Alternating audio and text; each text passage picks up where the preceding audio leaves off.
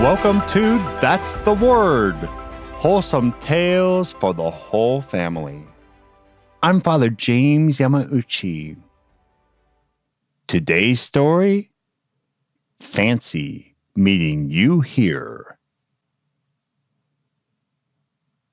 The old fugitive hurried briskly through the countryside in the early dawn hours.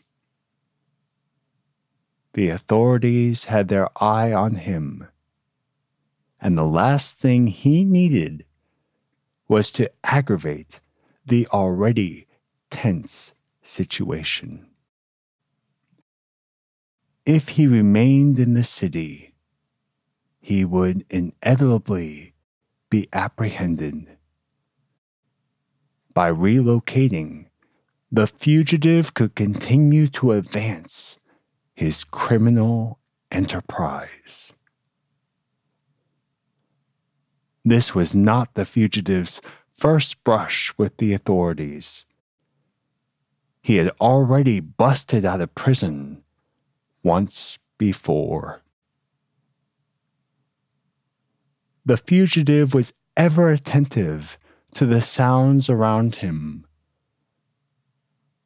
The usually busy road was still as the sun rose over the horizon. Even though he was getting advanced in years, the fugitive was making good progress. As the fugitive continued his journey further into the countryside, the immediate danger was evaporating. He breathed a sigh of relief.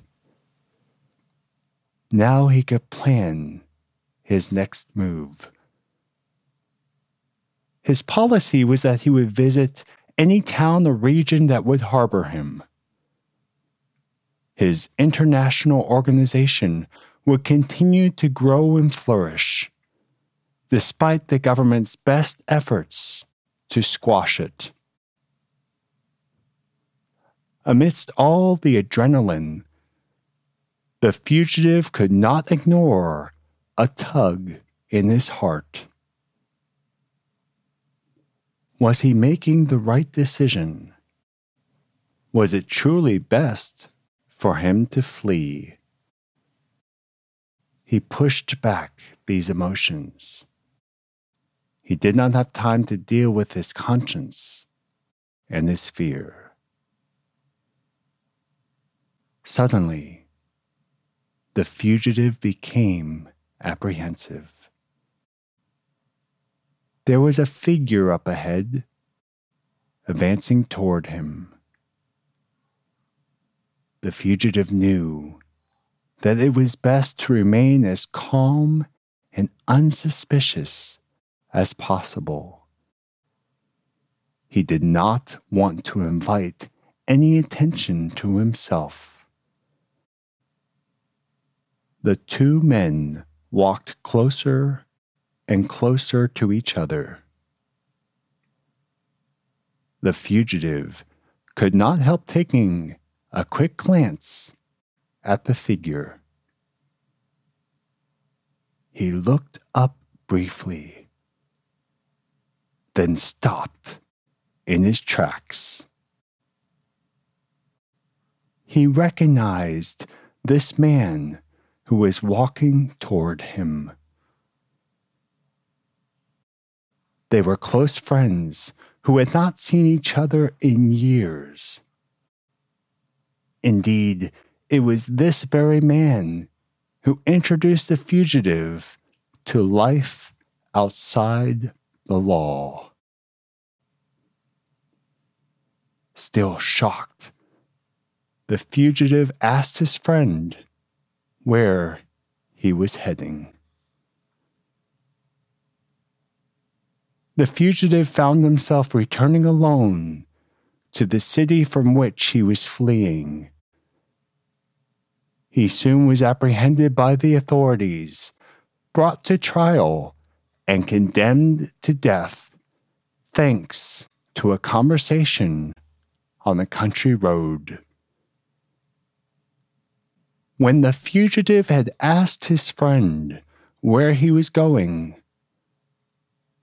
the friend told him he was going to Rome to be crucified again.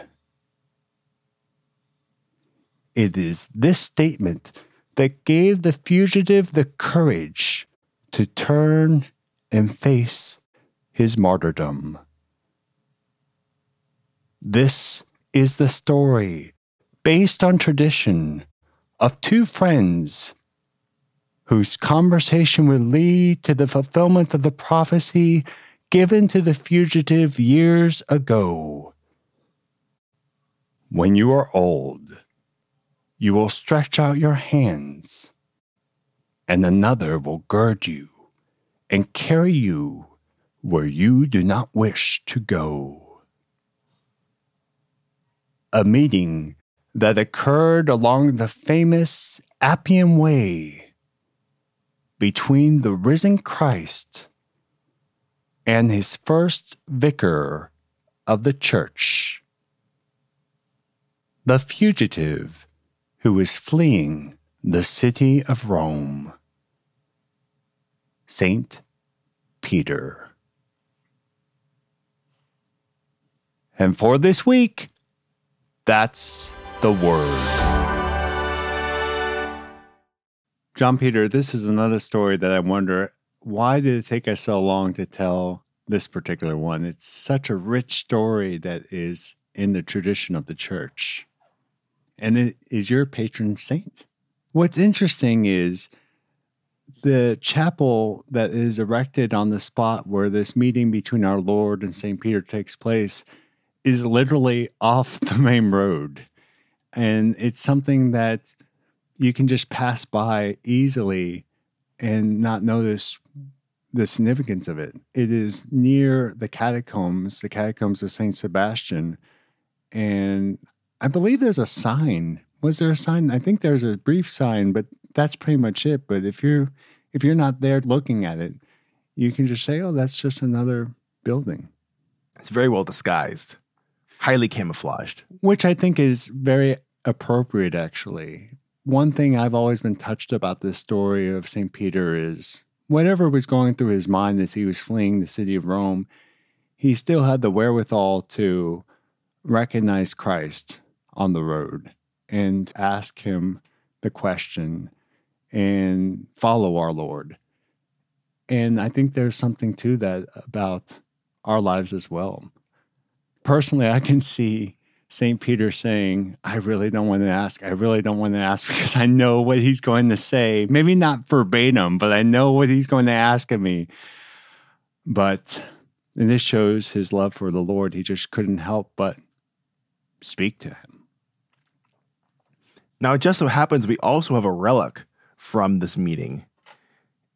It's not at the chapel. There's a copy in that chapel, but in the Church of San Sebastian nearby, there are Christ's footprints, which were embedded in the rock on which he stood at this meeting. Now it's trivia time. Da-da-da-da.